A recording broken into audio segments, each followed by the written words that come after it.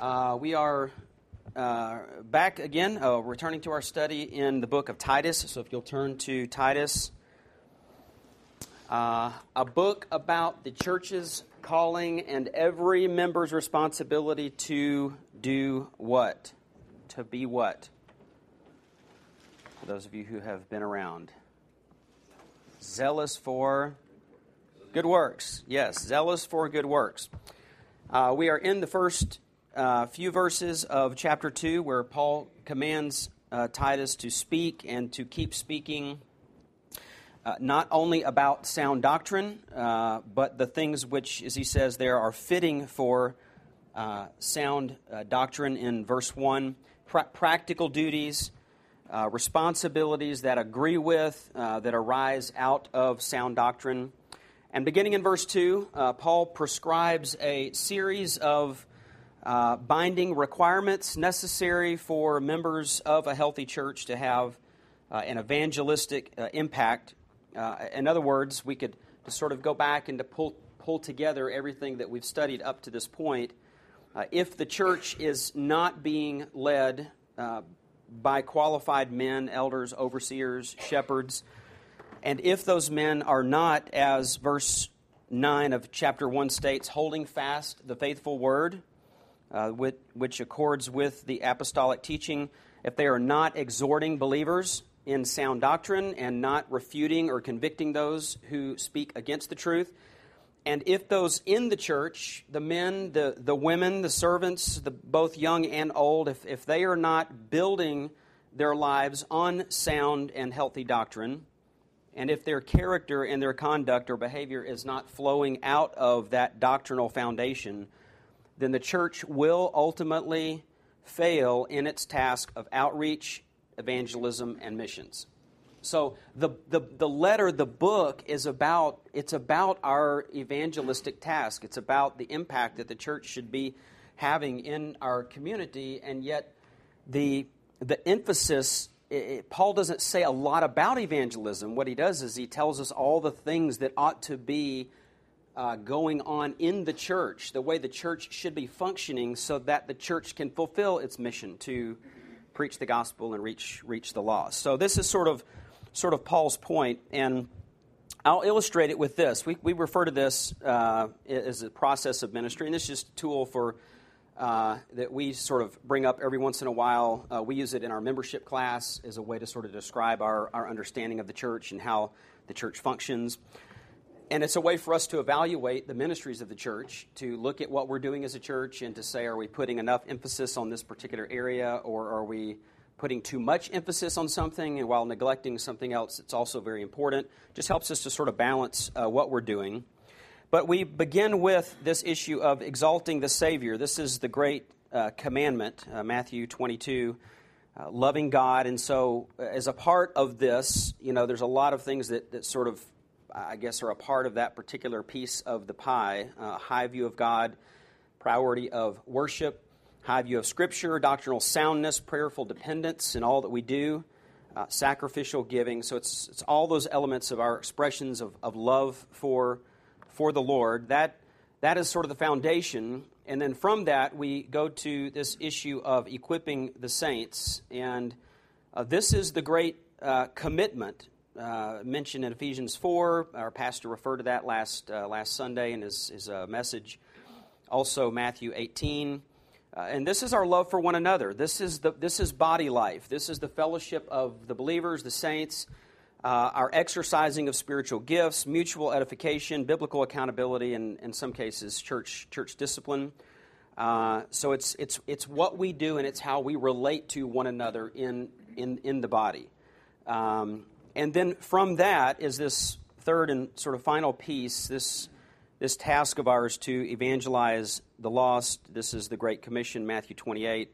It's our love for unbelievers, which includes our call to be merciful and compassionate, gospel proclamation, disciple making, and church planting, and then sort of we call this the Great Compulsion, Romans 11, at the end of that chapter, Paul says, "For from him and through him and to him are all things. To him be the glory forever." This is the thing that really drives us. This is all for the glory of Christ. It's His work.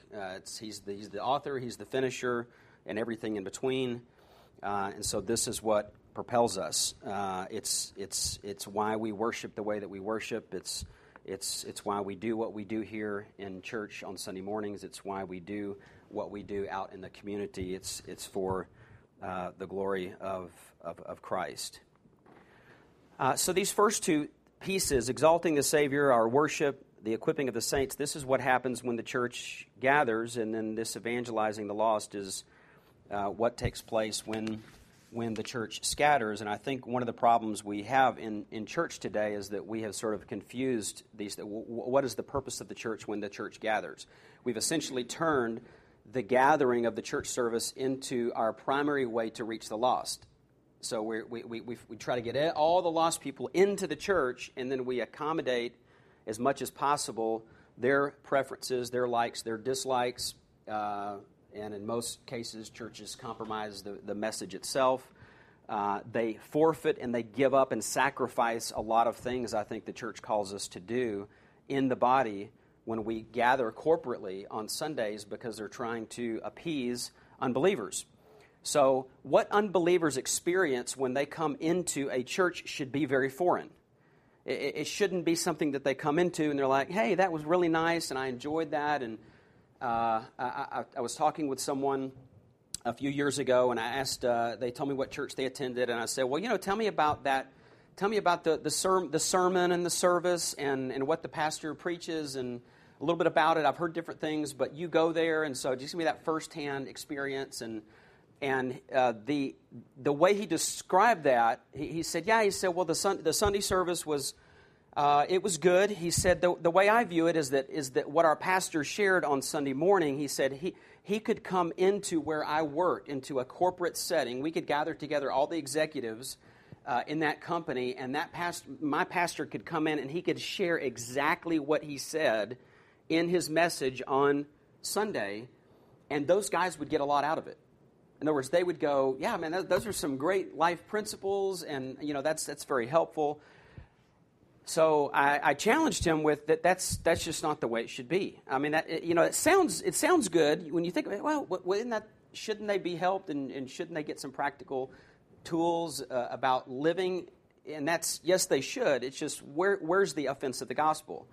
What was it that the pastor said that would offend an unbeliever? And that's the problem. And so if that's going on, then you bring all these people into the church on Sunday, and if that's the purpose of your message is just to give some practical helps and tools to make you healthier and happier and all those things, then you've really missed the point.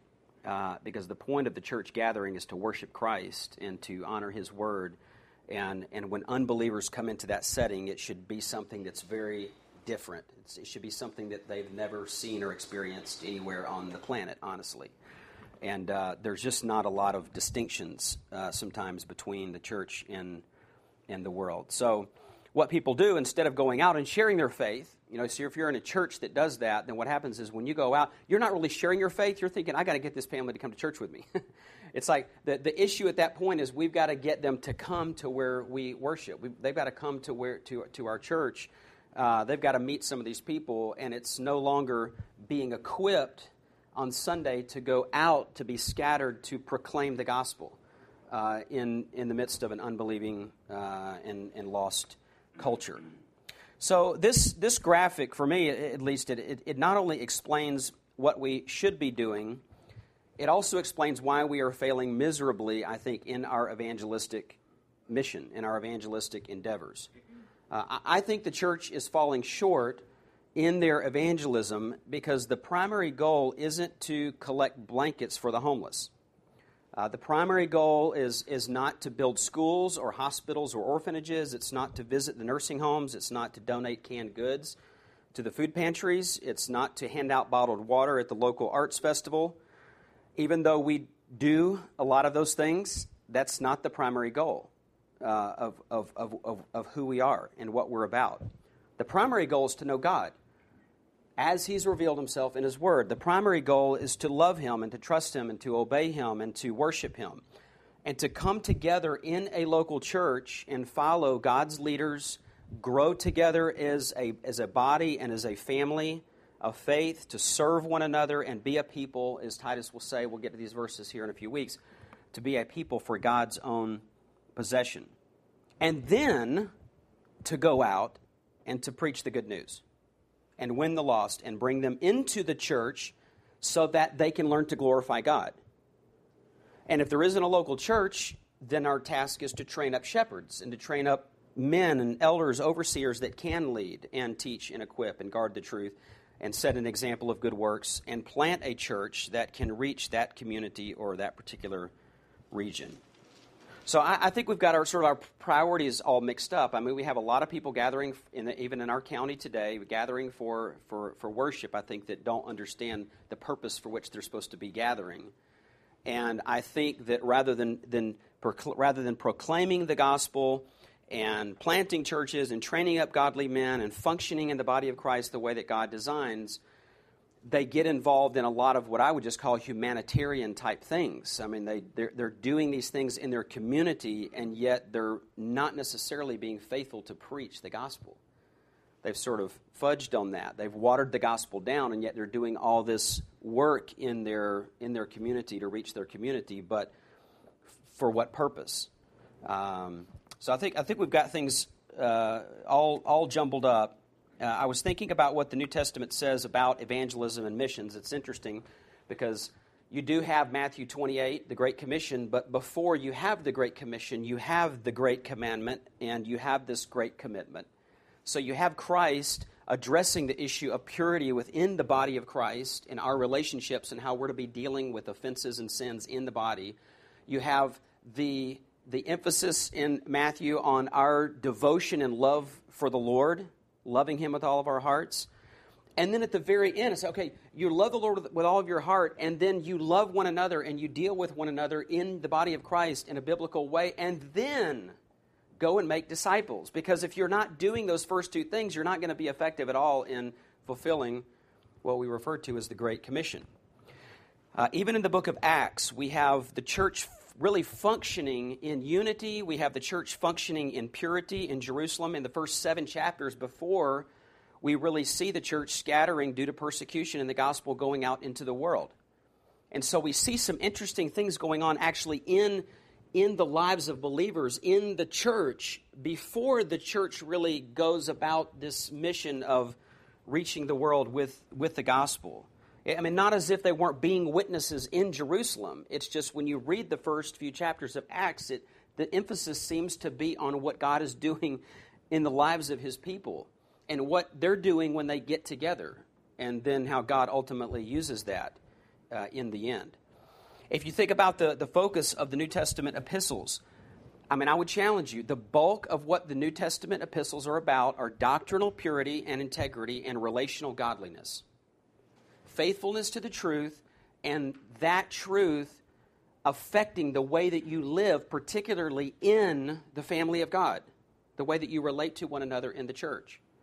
That is the primary emphasis. I went to Revelation chapters 2 and 3. You might be familiar with that, where Christ addresses the 7 churches of Asia Minor. 2 of those churches, He has nothing but commendation. There's nothing really negative said, no criticism about those churches. Christ rebukes 5 of the 7 churches that he addresses, and it's interesting. He criticizes them, or he reproves them, or corrects them, or rebukes them concerning the fact that they've left their first love. He reproves them because they've tolerated false teaching and false teachers. He reproves them because they have tolerated immorality and idolatry. They have a false sense of security. They're lukewarm. They're self-sufficient. But interestingly, not one word of criticism about evangelism. Christ doesn't say you're not evangelizing enough. Christ is saying you're not doing what you need to be doing in the church. You've allowed immorality and false teaching. You're like the world in the church. The church is like the world. And I don't have to say anything about evangelism. Of course, that's not going to happen. Because if you're not doing what you're supposed to be doing in the body, then your effectiveness in the community and in missions is going to be is not going to be very long lasting. You're not going to make that much of an impact. So I would say this: doctrine matters, church polity matters, standards for church leadership matter, your relationships with others in the church matter, your personal character matters, your contribution to this body matters, your home life matters. The way that you conduct yourself as a single person matters. Your marriage matters. I mean, all those things are important. Those are the very things that Paul's talking about. So as a church, you can say, well, do we do these things in the community? I mean, do we collect blankets for the homeless? Yes, we've done that. Do we support the local pregnancy center? Yes, we do. Do we visit the nursing homes? Yes. Do we work with our schools? Yes. Do we put on a picnic for the community? Yes. We do all those things. But we have to realize that we're not the only ones doing those things. The Roman Catholics do those things, and the Mormons do those things, and so do a lot of other social and religious groups in the community, right? So the question is, what sets us apart from that? What sets any evangelical church apart from other religious and social groups or organizations in our community that do some of those very same things? And I would say it's this issue of Christ and the gospel. We are about Christ and his gospel. We are about doing his work his way because he is the head of the body, the church. And any time that the church tries to tell the head of the church what to do, or any time that a church tries to ignore the head of the Lord of the church, the task of evangelism never gets done. It doesn't matter how big the church is. So if you're not doing these things, right? If you're not doing these things, if you don't think those things I just mentioned matter, then you can get as many people together as you want, but you're going to fail at evangelism. Because what are you calling people to do? I mean, you're saying, well, you need to believe in Jesus and be forgiven, and then you bring them into the church to experience what? I mean, to experience a bunch of people that are fussing and fighting and bickering and not forgiving and jealous and strife and idolatry and immoralities going on in the church. It's like, obviously, we're not going to do that. I mean, obviously, our evangelistic efforts are going to fail miserably if we don't see the importance of these other areas. Any thoughts on that? You're awful quiet. You look like you're thinking, though. You look like the wheels are turning. Any thoughts? Well, several, but... just one, Andy. just boil it down. Generation from the time at which Paul and, were discipling these churches. You see Christ coming back and making the observations you just made. So right... Generation one, you had the issues that you're talking about right now, and you can read guys like J.C. Ryles and those writers that were 16th, 17th, 18th century, and the issues were exactly the same. J.C. I'm looking at his quote right now, which is, "Dim or indistinct views of sin are the origin of most of the errors, heresies, and false doctrines of the present day." 1800s. It's a lack of solid doctrine regarding our absolute depravity and condition before a holy God. Untaught and unpreached and undiscipled leaves people thinking there's all kinds of ways to get to heaven. All kinds of ways. And good works is the natural extension of that. And that's just where every generation ends up over and over and over again. And the church is certainly more visible and more broadly or broadcasted today with the means by which it can, but it's no different anymore. It's just the same effort of Satan to just dilute the truth that we were just hopelessly lost in sin, and Christ saved us. And we ought to be thankful for that and doing those good works to be able to convey that message. And it is, to your point, it's saddening to see how lost it is in, quote, the church today. Yeah, well, I'm just saying, most churches in our community, when they gather today, if we ask them, do you believe that salvation is through Christ, would say, yes.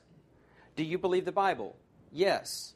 But then when you start talking about the ways in which people relate to each other, or even the responsibilities of older women, or the roles of women and wives, and you start getting into those relational things, and they're like, well, I don't know. Maybe this was just the first century. Maybe these things aren't for us. And we start to sort of tweak and soften and adapt what Paul's saying in every part of a letter like this. And what we don't realize is that we're giving up. Paul's saying you can't do what you're supposed to do in the way of evangelism if you compromise on these issues. But see, we think that we can give up on those things, and as long as we're clinging to just that one thing, we believe in Jesus. It's all about our relationship with Jesus. That if we just hold to that one little piece, that we can give up all these other areas of teaching and doctrine. And I'm saying you can't separate those things. And so what happens is, again, over time, the church just begins to look more and more, sound more and more like the world. And then at that point, what do we have to share? There's no distinction anymore. And so this is going on, folks. I'm just telling you, these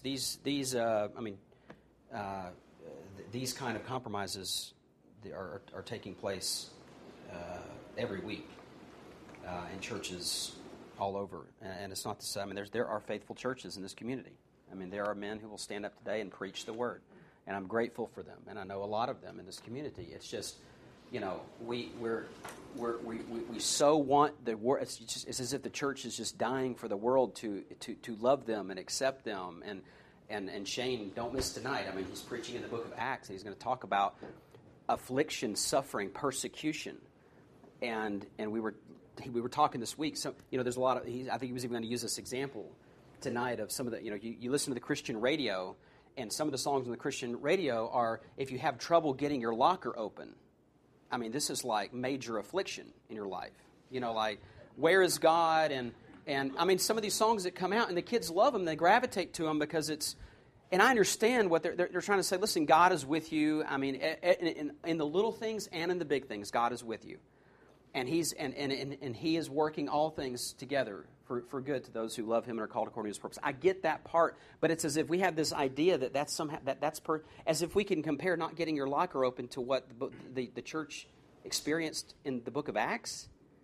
That's how far, and I'm saying but in every area this slide is taking place in the church, and I'm saying it's why we're not really effective.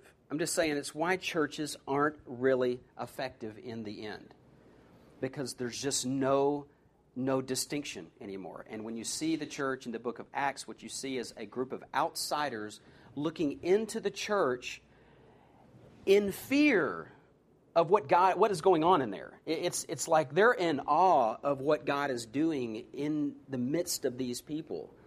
And these people are willing to lay their life on the line for the truth. And that's why you see, the impact of what's going on in the book of Acts. All that's going together. These people believed in the purity of the church. They believed in sound doctrine. They held to sound doctrine. They were serious about the way in which they related to one another in the body of Christ. And they didn't look at it like a social club. There was too much at stake. You just didn't show up at the church and, I kind of like this. This feels good. You didn't associate with the church. Because the church, that if you weren't serious, number one, you were fearful. Ananias and Sapphira, you were a little nervous about the issue of discipline in the church. And then not only that, but you had this external persecution and suffering that was coming down on the church. And so you just didn't just bop into church and just hang out with believers. There was too much at stake. You would disassociate from those people. And yet we're trying to make it the total opposite. We're trying to turn the church into a place where just anybody and everybody can come in and feel welcome. And again, it's not as if we're rude when visitors show up. I hope not. I hope that they're greeted with a smile and a handshake, and that they experience the love of Christ when they come. It's just what we're doing here. We're not trying to create something that is appealing to unbelievers. Because if they're unbelievers, then the gospel it's an offensive thing. The truth is an offensive thing. So anyway, I just want us to keep that in mind. So when we think about, you don't want to get so zeroed in on chapter 2. You sort of think, okay, this is what we're supposed to be. We're supposed to love our wives, supposed to love our husbands, and we're supposed to be relating. You have to see the implications of that kind of behavior and how that impacts the mission of what we're all about in the church. You've got to put those things, keep those things together. All right. Now, the first group in the church Paul addresses here are the older men. Verse 2, older men are to be temperate, dignified, sensible, sound in faith, and love and perseverance. Paul has a couple of things to say about the older Christian men in the church, that they're to possess sound character, sound in their faith, sound in their love, sound in perseverance. They ought to possess this kind of character, this sound character that flows from sound doctrine. They're to also exhibit sound conduct. He mentions these words, temperate, dignified, sensible. So Paul says to Titus, the older men are to receive these two main exhortations, one to be mature in their character and one to be dignified in their conduct. And then I simply illustrated that with this pyramid, that it all rests on sound doctrine. Then Paul says, for these older men, from that doctrine should arise sound character, and then out of that character in their lives should arise sound conduct in these different ways. Then, just like the older men, Paul says that there's a certain pattern of behavior that is expected of the older Christian women as well. There is a particular work that the Lord has for them to do. Verse 3, older women likewise are to be reverent in their behavior, not malicious gossips, nor enslaved to much wine, teaching what is good so that they may encourage the young women. So again, very similar to the older men, Paul's addressing those Christian women, generally speaking, who may have been as young as 50, more likely those even in their 60s and beyond. And he addresses them in a couple of areas. First, he addresses their respectable behavior. He says that they're to be reverent, referring to their demeanor, the manner in which they behave, conduct themselves. He says that it should be very apparent by the way that they live that they are devoted to God, and that this heart devotion and respectability should be manifested by the fact that, number one, they are not malicious gossips, and secondly, that they're not enslaved to much wine. So they're not malicious gossips. We say that you could translate, they're not she-devils, right? It's this word for devil or slanderer. They're not slanderers. They don't spread rumors about people. They don't say unkind things about others and damage their reputation, but exercise self-control in their speech, refusing to listen to, much less propagate, slanderous or demeaning words about others. And then Paul says the older Christian women are not to be enslaved to much wine. So whether they are lonely or facing difficult circumstances or being tempted by their friends or people that they know, the older women, Paul says, are to always live under the control of the Spirit, not getting drunk, not being mastered by any substance for that matter, because this is not fitting for sound doctrine.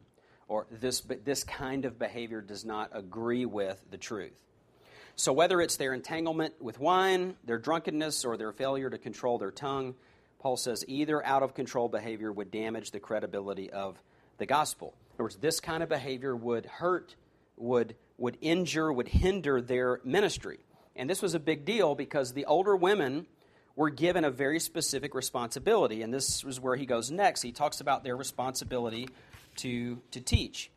The idea that the things that the older women have learned in the course of their Christian lives, that they are to be shared with others, particularly the younger women.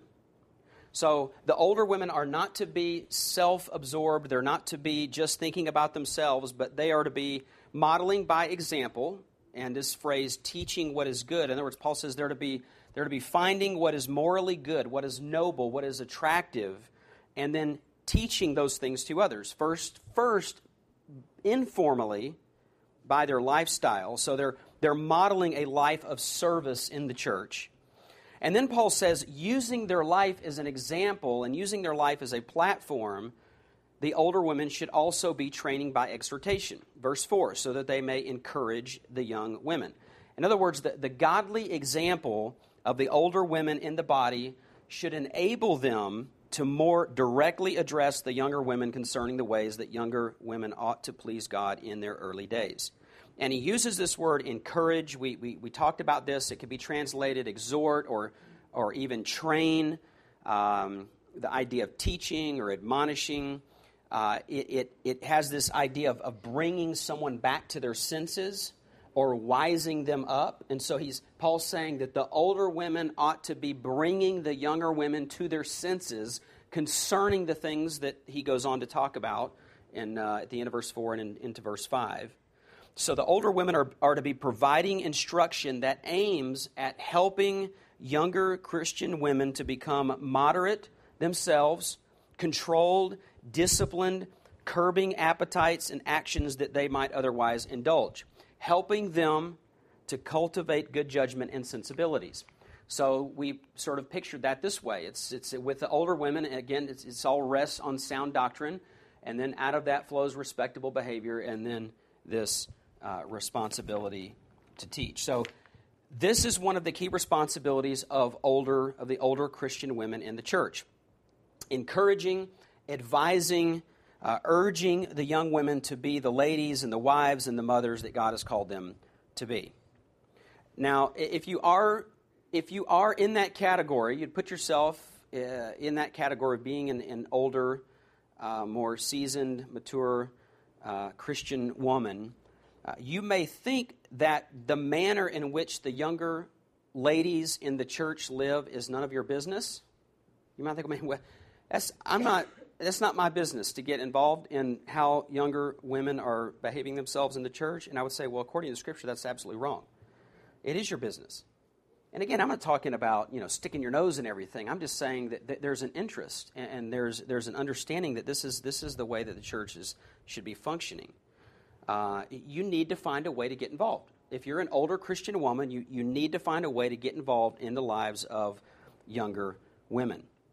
The truth is, in many cases, there are more young women that desire for a godly, older, mature woman to help them than there are older women capable and willing to do that job. I mean, I think if you just took a survey and just asked a lot of those young Christian women, would you like someone to serve in that way in your life, you'd probably have more that were wanting and desiring that kind of mentoring and that kind of help and assistance than most churches would have even available or capable of doing that or willing to help in that way. Sometimes you find this, that older Christian women selfishly put all their time and energy into their own children and grandchildren and don't reach out to anyone else. And I say that carefully because I know there is a priority. I mean, I know there's a priority on the family, and I understand that that grandparents do invest. I mean, they're going to invest a lot of time and energy into their own kids and grandkids. I'm just saying you cannot do that to the extent that you're not ministering in this kind of way in Titus 2. You have to find a way to be fulfilling this responsibility in the local church. So you have to evaluate that and assess. Where are you spending your time and energy? Is it balanced? Are you being faithful in all of these areas? And then sometimes I think older women are simply afraid that the younger women are going to react angrily or be offended. In other words, they're going to get in there and they're going to try to help, and then they're a little nervous about the way in which that's going to be received. And in some cases, it probably isn't received in the right way, and maybe there is some anger and some misunderstanding. But I mean, again, that doesn't let us off the hook. I mean, it doesn't say, well, then if that's the case, if you're afraid of that, or if that's ever happened, and you're an older Christian woman, that now you can just say, well, then I'm not going to try that again or do that. You have to keep pressing forward, keep attempting to do this, because this is God's plan for the church. Now, before we look at the content and the goal of this encouragement that the older women are to give the younger women in the body, I want us to think a little bit about the flow of truth in the church. And I know all of these pyramids and circles and diagrams and stuff they're helpful to a point. You probably are, every time I put one of these things up there, you probably go, "You're missing this," or "Oh, what about that part?" Or, "Well, I don't like the color scheme. I mean, I just wish you'd change the whole look of it." Or, "I don't like a circle. I think a pyramid would have been better." These things only go so far, but I'm sort of a visual person, and so when I'm studying, I'm always thinking sort of in a way. I'm always thinking about transferring truth.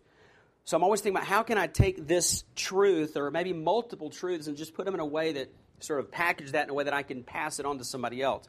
So this week I was at the whiteboard in my office. I had Shane involved. I had my wife involved in this, just trying to just sort of picture all the different things that are going on here. How does truth flow through the life of the church? Well, clearly, all of these components and parts fall under the authority of Scripture.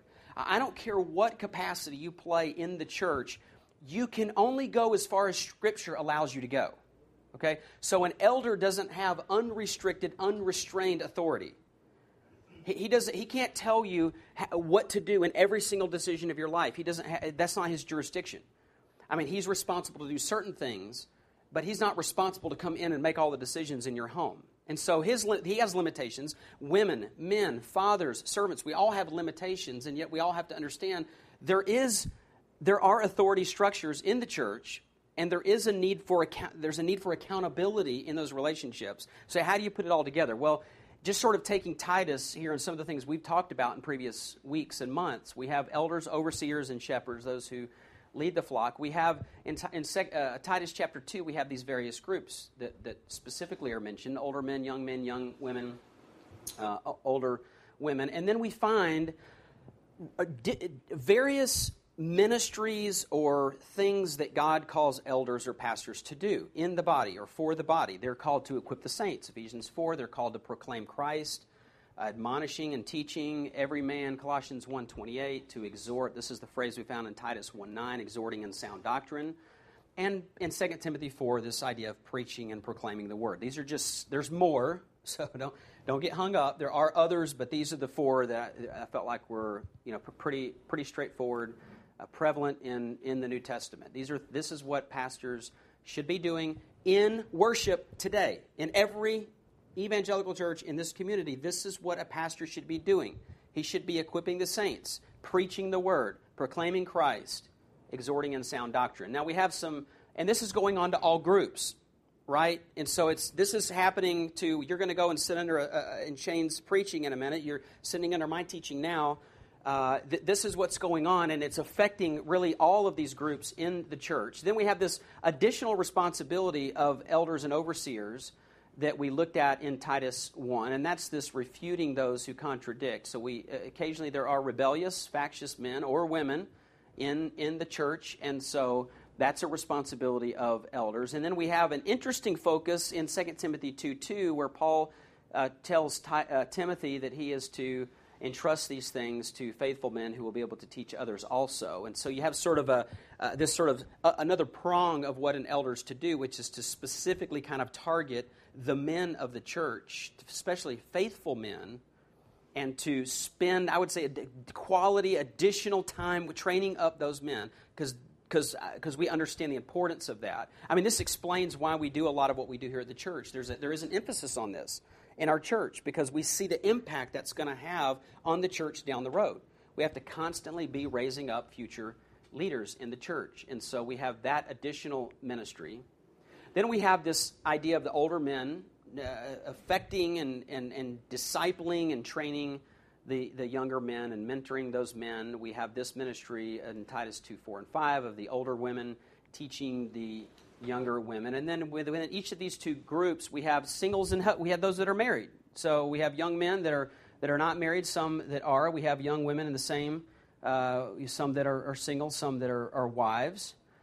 And then we have children. And so we have, through other passages we could bring in here, I mean, the husband clearly has a responsibility to be teaching his wife, encouraging his wife, leading his wife. We have husbands and wives, mothers, fathers, that are training their children. And yet the children are still under what? They're still receiving instruction from the pastors and the elders. In other words, it's not as if it's exclusively just their fathers. They are receiving the benefits of this preaching ministry, of this teaching ministry, the body of Christ as a whole. And then we have these additional things over here, just the general commands, right, in Matthew 28 to make disciples. And think about all the one another's of the New Testament. Counsel one another, speak truth to one another, teach one another, encourage one another, exhort one another, comfort one another, admonish one another. So this is something that's not formal. This is something that happens in the hallway. I mean, you pull somebody aside in the hallway. How you doing? I'm doing great. How was your week? They share a need, and then you might be counseling them right there in that situation, or encouraging them, or exhorting. There's a teaching. There's a transfer, Lord willing, of biblical truth that's going on in that conversation. That's on top of the preaching and the teaching, and maybe what's going on in the home. And so here's my point. You were hoping we'd get to a point, right? Here's why I put this up here, because I want you to see these two things. When you view the church in this way, what you see is this balance of recognizing God's ordained authority, whether it's in the home, in marriage, in parenting, or with elders, whether it's with older women, younger women, all those things, but also a recognition of the need for mutual accountability. Because listen, folks, one of your elders could derail. One of your elders could go off the tracks, right, doctrinally. You would not continue to put yourself under the authority of a man who derails doctrinally, right? And yet we have husbands that derail in their Christian life. And so when that happens, it's not like we just say, well, we can't do a whole lot there for that wife because he's the authority over her, and so he's the one that's supposed to be discipling his wife, and the church doesn't have any part in that. No, that's not the way it works. That man does not operate independently from Scripture and the authority that God's given to him. I mean, he has to fall within those parameters, and so it's more complex than you think. I would love it if this thing just sort of lined up. Like, this is the one that should be teaching this person, and this is the person that should be teaching this person. I think we've seen this some of you might be familiar with, say, the family integrated churches. There's a movement to kind of structure think of the church as a family of families, and to highly emphasize the structure of the family. But the problem with that is they're not taking into consideration the function that the body plays in disciple making, or even the function of elders. I don't think they're trying to simplify something. And I know what they're trying to do. In a sense, I think they're trying to solve a problem, which is a lot of churches are undermining the family, or they're completely saying, we'll train your kids. You don't need to do that at home. We'll do all the discipling and all the training. Just put your kids in a classroom. We'll lead them to Jesus and ground them in the gospel. And you as a dad or mom don't have any part of that. They're trying to correct that problem. But in an effort to do that, I think they're just creating another problem. And so think of it this way. If you've got a young woman in the church, she's receiving corporate doctrinal and practical instruction from her elders, right? She should, biblically. But she's also receiving personal doctrinal and practical instruction from her. If she's married, she'd be receiving this from her husband. If she's single, she'd be receiving this maybe from her parents. But then you have this Titus 2 emphasis where the younger women are to be receiving personal practical instruction from the older women. And then you have the personal doctrinal practical instruction from the body itself. And then on top of that, you have, she's supposed to be studying the Word of God herself. So even though she's to be taught, she's not supposed to just close the book and say, just teach me. I'm just a blank slate. She's supposed to, every time she's taught something, go back to the Scriptures and say, is it biblical? So all these ministries happening faithfully, that doesn't remove her own personal responsibility to be in the Word of God all the time. And making sure that these other people that are teaching her, that they're not, again, going off track. So again, here's my point. It's not that simple. Because it's not 1, 2, 3, it's overlap. Where a wife might be receiving instruction from her husband and from the leaders in the church and from an older woman in the church. And all those things are going on at different times and in different ways. And so we have to be careful we don't just take these things and try to put them in 1, 2, 3, 4. I don't think that's the way it works. I think it's designed to be, there's this it's much more complex than that. And so I think we just have to be careful. And I think what this does is it helps us we have to find out where we are in this. And we have to find out, what are our responsibilities to make disciples and to be involved in the lives of other people. And realize we have a part. We have a part. Older women have a part that they are to be playing in this church. Older men have a part they ought to be playing. Elders have a part. Husbands have a part. Parents have a part. we all ought to be taking advantage of and being faithful of these various ministries that God has given to us. And yet, even though we realize that there's overlap, again, it doesn't erase the authority structures that God has established, right? Because none of these people have just unlimited, unrestrained authority. Every person that has authority, that they can only, again, their authority only goes as far as Scripture allows them to go. They cannot go beyond that. So we have to recognize there's a lot going on here, and it's all important. All of these things are important, and will ultimately impact, again, the mission, what the church is called to do. Now, what exactly does Paul say that the older women are to train and encourage the young women to do? Verse 4, so that they may encourage the young women to love their husbands, to love their children, to be sensible, pure workers at home, kind, being subject to their own husbands, so that the word of God will not be dishonored. So these words serve a dual function. They not only help the older women to understand their responsibility toward the younger women, but this also helps the young women to understand what kind of Christian women they themselves are to be.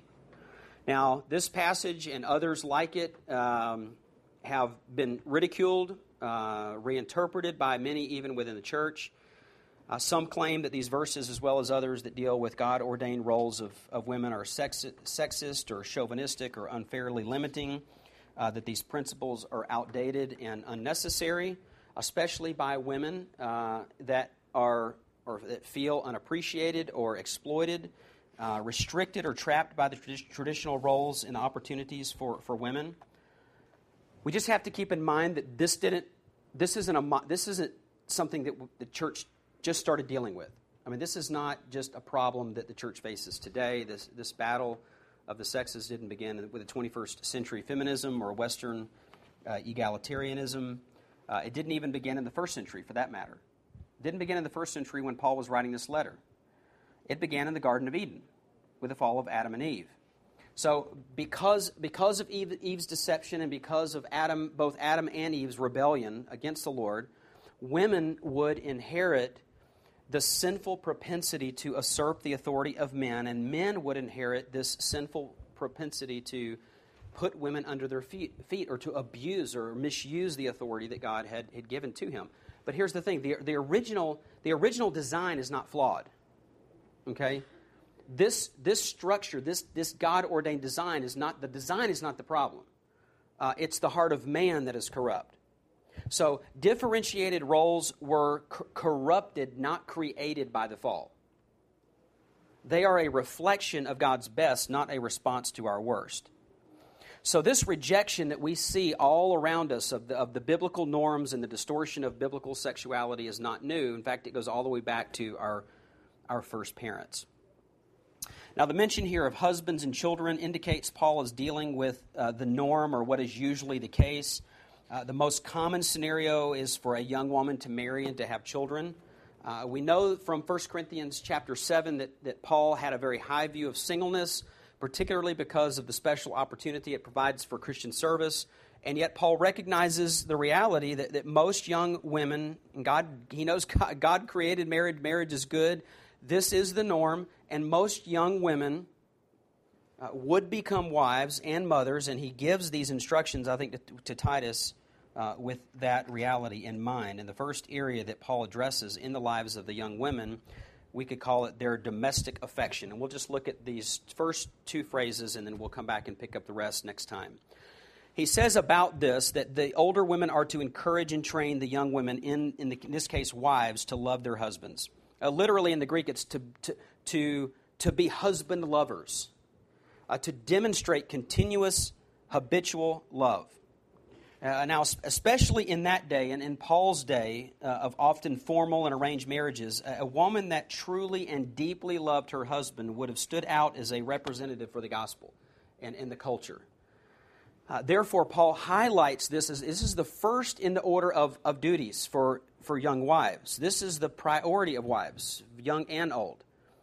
Now, we know Paul's already talked about this in other places, this topic, this love between husbands and wives. He does this briefly in Colossians. He does it at greater length in Ephesians. In both of those passages, he addresses the husbands, that a husband is to love his wife as Christ loved the church and gave himself up for her. Here in Titus, the picture is sort of rounded out. The love of a husband is to be matched by the love of a wife. And it sounds a little strange, doesn't it? I mean, that older Christian women would have to teach and train younger wives to love their husbands. Because prior to a wedding, a young woman might imagine that nothing could be easier than to love her husband. It's like, so why do the older women have to train younger wives to do this? It doesn't seem like this ought to be a problem, but Paul knows better, right? He knows that this is not a naturally obtained discipline. This is something that is a part of a self-disciplined life which grows out of a self-disciplined mind. I mean, think about it. You've got the wife who's going to be dealing with her own sinful, selfish, and proud heart. I mean, she's got that to contend with in marriage. And not only that, but there may also be things about a husband, right, that make loving him difficult, right? I mean, this is not necessarily going to be an easy thing because women and men are different. I found this, so this was just some differences between men and women. Some good examples here. A man will pay $10 for a $5 item that he wants, but a woman will pay $5 for a $10 item that she doesn't want or need. A successful man is one who makes more money than his wife can spend. A successful woman is one who can find such a man. A woman marries a man, this is true. A woman marries a man expecting that he will change, but he doesn't. A man marries a woman expecting that she won't change, but she does. I'm just quoting. These aren't my ideas. Here's another one. A woman has the last word in any argument. Anything a man says after that is the beginning of a new argument. So, Paul emphasizes this need for young wives to love their husbands because it's not natural. It's not easy. And here's where the older, more experienced Christian women can help with appropriate counsel. What do you think are some of the ways some common ways young wives fail to love their husbands, or common ways in which young wives sin against their husbands? Just give me a few examples. What do you think are some ways? Disrespect. Okay, not showing respect. Probably the biggest, because men, respect is so important to them, and for us it's not. So then we have a hard time when we realize, we don't like being disrespected, but that's not such a priority. But we get married, and all of a sudden that's a big priority. We're like, where did this come from? Okay, so a lack of respect, maybe a lack of support. What else? What would be a couple of other examples? Running their husbands down to other women. Running their husbands down, okay, or sometimes comparing them to other men. I mean, I have heard these conversations. I've been pulled into these situations where that happens sometimes with young wives. They tend to see the failures of their husbands and have this sort of glamorous image in their mind of somehow that the other husbands in the church don't say these things, don't act these ways. It's just their husband. What else? Somebody else going to mention one?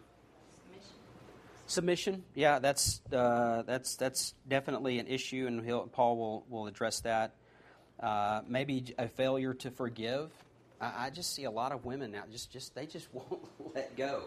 I mean, they have a very difficult time forgiving their husbands. Lack of contentment, maybe a lack of gratitude. Paul says, listen, wives are to love their husbands, to be fond of their husbands, to treat their husbands, consider their husbands to be a dear friend, to cultivate a sweetness toward them. To be willing to love them, to be determined to love them, not based on this man's worthiness, but based on the command of God and the example of Christ. Even unlovable, uncaring, and ungrateful husbands are to be loved. So Paul says, love him, you young wives, love your husbands with a love that is carefully built and nurtured. Do things for him, whether you feel like doing them or not. Give yourself for his sake, not for the sake of appreciation or returned love or favor. I mean, think what Jesus said, Matthew 5:46. For if you love those who love you, what reward do you have? Do not even the tax collectors do the same? But yeah, we get caught up in that, right? I mean, we love, but then we do that for a return. Paul says this is fitting for sound doctrine. Love your husbands. This is a work of grace. This settled discipline of marital love is a deeper and a more advanced kind of love that does not naturally arise from within. It is something that must be received from the Lord and taught by the church. And it's the complete opposite of what society is saying today to young wives. The culture is not encouraging young wives to love their husbands. The culture is encouraging young wives to love and to follow their own way and to love whomever they want, whenever they want. And there's nothing unique, there's nothing powerful, there's nothing attractive about that. So we'll stop there. I'm going to give you the last word. When we come back, we'll pick up this additional phrase, this emphasis on not just loving husbands but loving children, and then we'll walk through this all of verse 5 and kind of wrap up the other things, the other instructions that Paul gives to Titus concerning what the older Christian women are to be teaching the younger Christian women.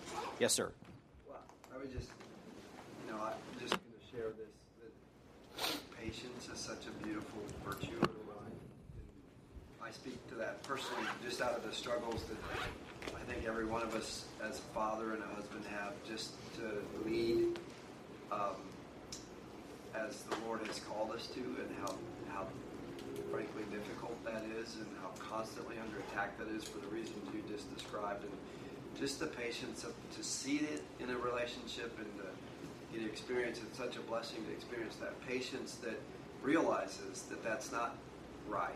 It's not, it needs to continue to be sanctified, but to have the patience to continue to pray for that and to nurture that, both ways, of course, but coming from a wife is, to me, when I experience it encourages that, and how quickly I know in other parts of my life how quickly that opposite behavior discourages the very thing that you're trying to do. So that patience, I think, is so key, and it comes down to just realizing we're all just such huge works in progress. Yeah, and think about this, to not do these things. For the older men and the older women and the younger women and the younger things we'll talk about with the young men, for those people to not live the way that the Scriptures call them to live, think about the impact that has on the church down the road.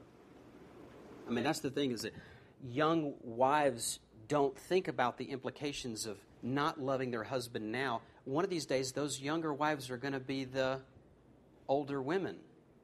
If they remain faithful, they'll be the older women. And then the question is, are they going to be equipped and prepared to turn around and to train the younger women in the church to do those very things when they haven't really modeled or done those things themselves? And that's the issue, is that we're so short-sighted sometimes that, again, we're making all these compromises and we're forfeiting all these things, and we're not thinking about 20 years down the road. We're not thinking about the next generation and really preparing the next generation. And we're not thinking about the consequences of the choices that we're making. So as young wives, Paul's just saying, these are your responsibilities. Be faithful in those things so that you will also have this platform. You will also have this opportunity down the road to encourage and to train the younger women in the body of Christ. And for all those different groups of people that we're going to look at, that's the case. Is we've got to look down the road. We've got to see the impact that the decisions we're making today are going to have on the future of the church. And again, if we compromise and we fail in these ways, these relational aspects of Christian living, then we have to realize this is going to affect the mission. This is going to affect the impact that we have. We won't be planting churches and we won't be training up godly men 20 years from now if we're failing in these kinds of ways. We won't continue to keep those priorities in their proper place. So all of these things are so important. And so we'll come back. We'll look at next week. We'll finish out this section on the younger women, wives, mothers, and take a couple of weeks off. I'm filling in for Shane for a couple of Sundays while he's in Croatia. The 15th and the Sunday following that, I'll be preaching. So I'll have someone filling in for me for a couple of Sundays and then come back and we'll pick up with the younger men. So.